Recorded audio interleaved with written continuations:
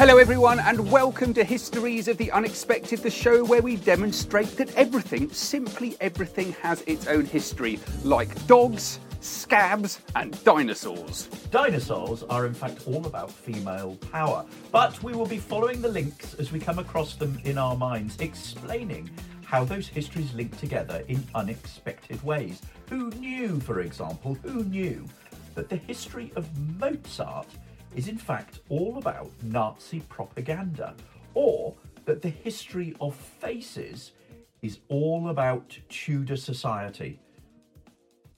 The man sitting opposite me who will help navigate us through this wonderful historical world is one of the country's leading professors of history. It's Professor James Daybell. Hi, James. Hello, Sam. And the man sitting opposite me is the famous historical adventurer, Dr. Sam Willis. Hello, Sam. Hello everyone, this is another episode in our special series of homeschooling, and in each episode we're going to take a subject that I bet you don't think has a history, and we're going to prove that it does.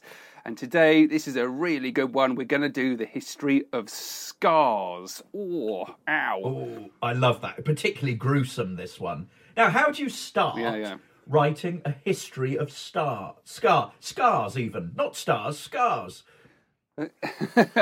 I think I always like to go back to our own experiences, our own lives. And I think one of the most easy ways of doing it is to look at your own body and to look at the scars that you've got on your skin, to think about how you got them and to see how rapidly that transports you back to an earlier, different time of your life. And you might be able to think about where you were, what the weather was like, who you were playing with, how did it happen? Or whether you weren't playing at all, but how did that scar get there? So actually thinking about scars is it's like a time machine, James. It transports you back in the past. And you can read your skin, can't you? Like a historical document. If you've got a particularly gruesome scar on your knee that was caused by something, that tells you something about your own history in the past. But this art of scarification, as experts would term it, is a very important historical practice that has varied across time and across continents. And it changes in all sorts of different ways. It can be used as a tribal ritual. So if you have a look at, in West Africa, scarification on the face was used to resemble families and groups. And for women were often scarred across their body as a sign of fertility, as a sign that you would be a good wife and a good mother. And it's interesting to think about how these scars were formed. And you could either form them by cutting or branding, or in the example of African tribes, what would happen is they would make an incision in the skin, they'd lift the skin up, and then they would poke hot material beneath the skin. And when that healed, you were left with a slightly raised bump kind of scar. And in Western culture, we're very used to scars being something that is seen as ugly or something that is to be hidden away. But in African culture, among African tribes, it was something to be proud of. And particularly with women, it was something connected to beauty. And there are lots of examples of famous people in history who had remarkable scars, aren't there, James? There are. I mean, take, for example, the Prussian Chancellor, Otto von Bismarck, one of my heroes in history. This was the man who was responsible for the formation of Germany, for German unification through a series of lightning wars in the second half of the 19th century. And when he was a young man away at university, he was very, very fond of duelling. And throughout the German states during this period, there were all sorts of university clubs that were involved in fencing. And an anecdote tells of him receiving on one occasion a nasty wound from a duel, a nasty wound across his cheek. And instead of going and getting it stitched up as you might do today, Otto von Bismarck instead rubbed salt into the wound to exacerbate it, so that he'd be left with a very clear scar across his face, which was connected to his masculine honour and identity. He was basically showing that he was a very tough individual indeed. I've got an equivalent of that, and that would be Horatio Nelson. You were a bit of a fanboy of Otto von Bismarck, which I always think is a slightly strange sentence. I was always brought up with my grandfather was in the Royal Navy, and we had portrait. I think there was a portrait of Nelson in the downstairs loo, and my grandfather since died, and I've still got that picture. But I became very interested in Horatio Nelson. So this is naval heroes of the 18th century, the great age of sail. And Nelson famously died at the Battle of Trafalgar in 1805. But just before he died, he actually sat down and wrote a list of wounds received by Lord Nelson. And this is Nelson himself writing it. It's quite strange he didn't just say by myself, referring to himself in what we call the third person. Then he wrote down this list. His eye in Corsica. That was when he was blinded by shrapnel in a battle with the Spanish. His belly off Cape St. Vincent. That was when he received a hernia, which is when you split the lining of your stomach and bits of your stomach poke out. Horrible. And his hernia was the size of a fist. That's how big his wound was. His arm at Tenerife. This was when he was shot in the elbow. He had to have his right arm amputated. His head in Egypt, when he was hit on the head by a piece of flying wood and it caused a flap of skin to peel off his scalp. And there were many other ones as well, actually, sort of invisible scars you couldn't see. He was badly affected by malaria his entire life as well. So that's my fascinating example of people with scars. But today, James, we're going to talk about scars in specific relation to slavery, to help people who are revising the topic of slavery. We are, Sam, and what we've been talking about so far are accidental scars and medical scars and intentional scars, if you think about West African tribes. I also want to talk now about a kind of intentional scar that is connected to slavery, and to start with a story of a man called Gordon, or Whipped Peter, and the way in which this African-American slave is connected to scars. He is probably one of the most famous examples of the use of barbaric cruelty that was administered to him from repeated whipping. Now, the anecdote starts in March 1863, and Gordon, or Whipped Peter, escaped from his Louisiana plantation. This is a plantation owned by John and Bridget Lyons. It's about 3,000 acres in size, and these two people owned Gordon himself and nearly 40 other slaves. He'd been on the run for 10 days, during which period he was being chased by armed men and a pack of dogs looking to sniff him out. He rubbed his body over with onions to throw the dogs off his scent. And several days later, he eventually reaches safety. He arrives at the Union camp in Baton Rouge, where he is given his freedom. Once he's there, on the 2nd of April, 1863, he receives a medical examination, which revealed very severe scarring on his back. And during this examination by the doctors at the camp, he recounted how he came by his scars, and we have his first-hand testimony. 10 days from today I left the plantation. Overseer Artayu Carrier whipped me. I was 2 months in bed sore from the whipping. My master come after I was whipped. He discharged the overseer. My master was not present. I don't remember the whipping. I was 2 months in bed sore from the whipping, and my sense began to come. I was sort of crazy. I tried to shoot everybody. They said so. I did not know. I did not know that I had attempted to shoot everyone. They told me so. I burned up all my clothes, but I don't remember that. I never was this way, in other words, crazy, before. I don't know what make me come that way, crazy. My master come after I was whipped, saw me in bed. He discharged the overseer. They told me that I attempted to shoot my wife, the first one. I did not shoot anyone. I did not harm anyone. And so it goes on. And what you get here is a sense of his confusion and also the barbarism of him being whipped. But not only was he examined during this period by medical experts, but also there were 2 professional photographers present, and they took a picture of his back, which revealed lacerated scars across it.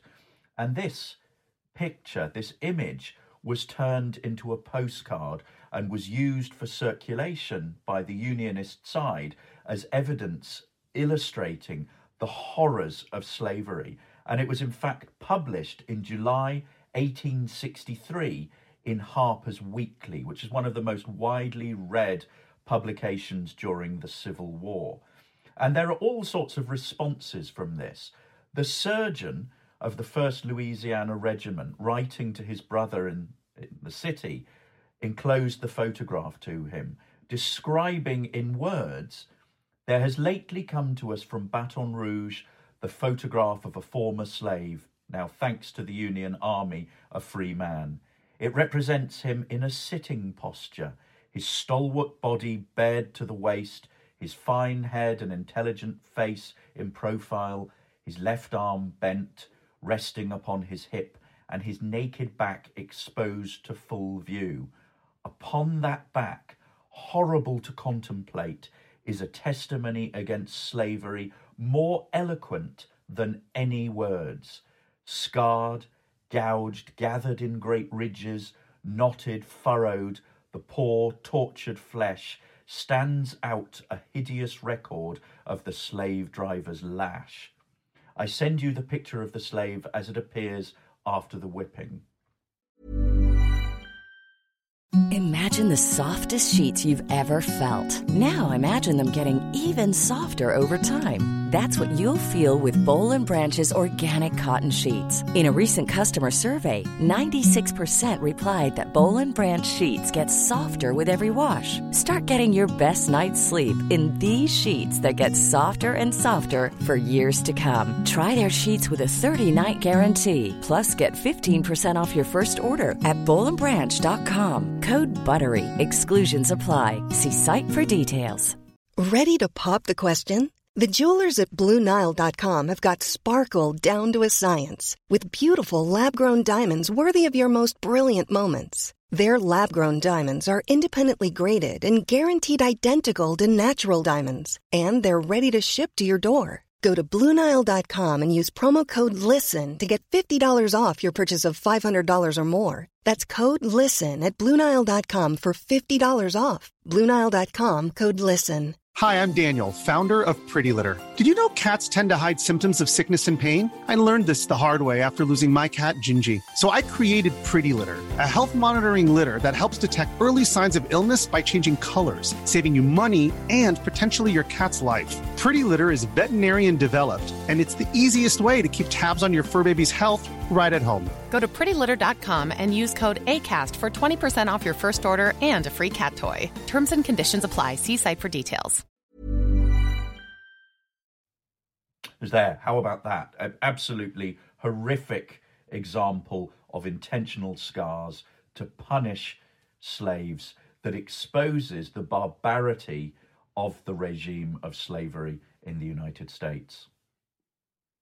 And it was important that that photograph was then used to help, people fight against slavery. But, let's put this in context and try and understand what's going on here and how people ended up being enslaved. I think the first thing to realise and to make a point about is that slavery has been something associated with human history for millennia. And while we're going to be talking here about the 18th century and the 19th century and to a certain extent the 17th century, but actually it goes way, way back in time, where you've had a stronger group of people who perhaps have more military prowess, enslaving, capturing others and making them work for them. In relation to the 18th century, this is all to do with Britain and developing colonies in the West Indies and also other European powers, Spain and Portugal, who had colonies in South America and also around America, North America as well. Around 12 million Africans were taken to America as slaves between 1532 and 1832. So 300 years, and at least a third of them on British ships. It's a profoundly important story to the history of Britain.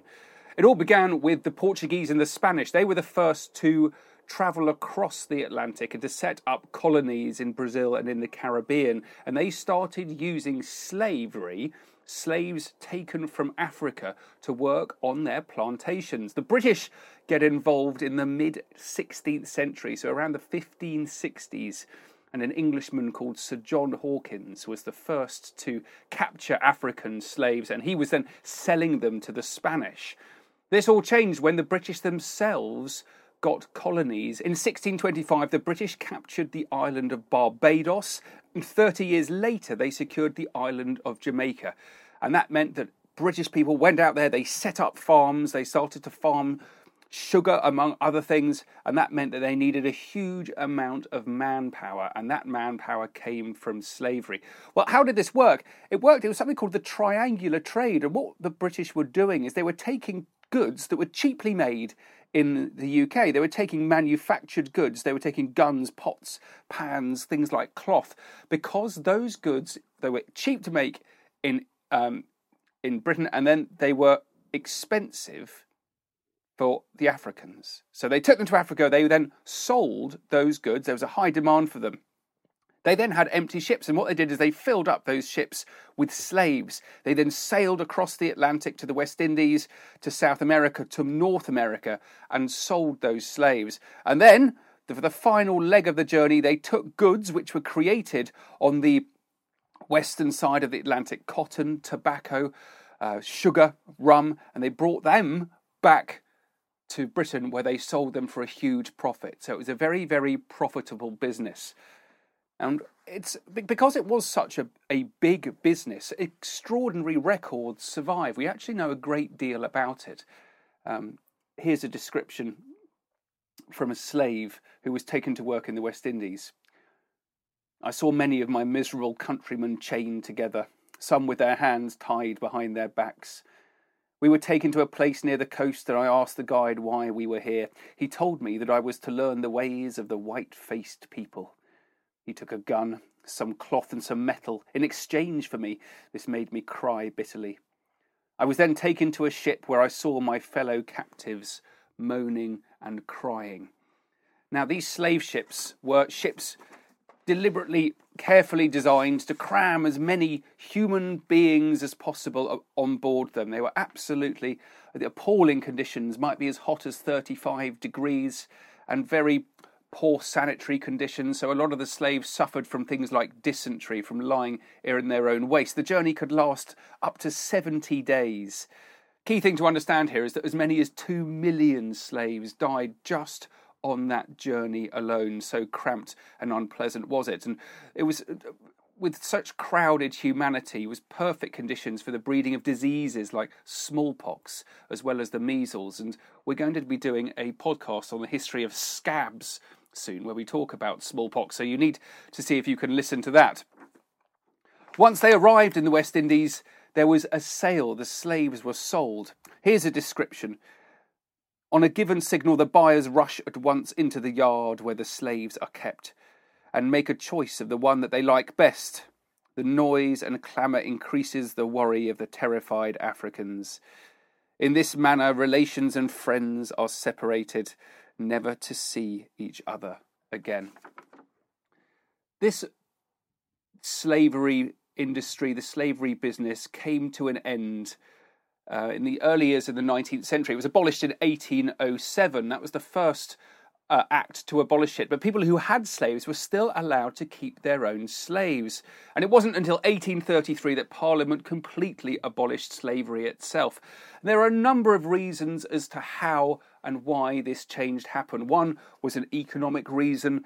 There was no longer so much demand for tobacco and sugar to be farmed in the West Indies. A lot of it was then created in South America, so the British stopped buying so many slaves. But at the same time, those slaves themselves, certainly those who became free, began to campaign against slavery. It was taken up as well by politicians in Britain. And there were also examples of slave rebellions. So all of these three things came together to help create a surge of interest to end this terrible industry. Now, we need a task to complete all of this today. Now, there are two tasks that we could set you. The first is to be like Admiral Nelson and to make a list of your own scars and to describe how they were caused. So in other words, you're describing accidents that you've had. Maybe you've had injections that have left scars, so you can talk about medical scars. In other words, you can write your own personal history by looking at your scars. You can read your own body, read your skin like a historical document. And this is something that we do in our live show. The second, and this was something that I did when I was about 12 or 13, when I was studying slavery many, many years ago. And this was, think about what Sam was describing, life on a slave ship. Think about the terrible conditions. And what we'd like you to do is to write a short account, a first-hand account, as if you were a slave experiencing those conditions on this ship. What was it like? Were you frightened? What were the conditions like? Were people ill? Was there disease? You know, were you hungry? Were you starving? Were you hot? What was the crowding like? So describe that to give a sort of very vivid idea of what it would have been like to have been a slave in those appalling conditions. Well, good luck with all of that extra work, guys. I hope you enjoy it. Do please check out historiesoftheunexpected.com. We're all over social media, so do please come and join us and make friends. You can find us on Instagram. You can find us on Facebook. We've got more to come. We're about to do the history of scabs, which promises to be very good fun indeed. And I hope you come back and listen to some more. Thanks for listening, guys. Bye. Bye.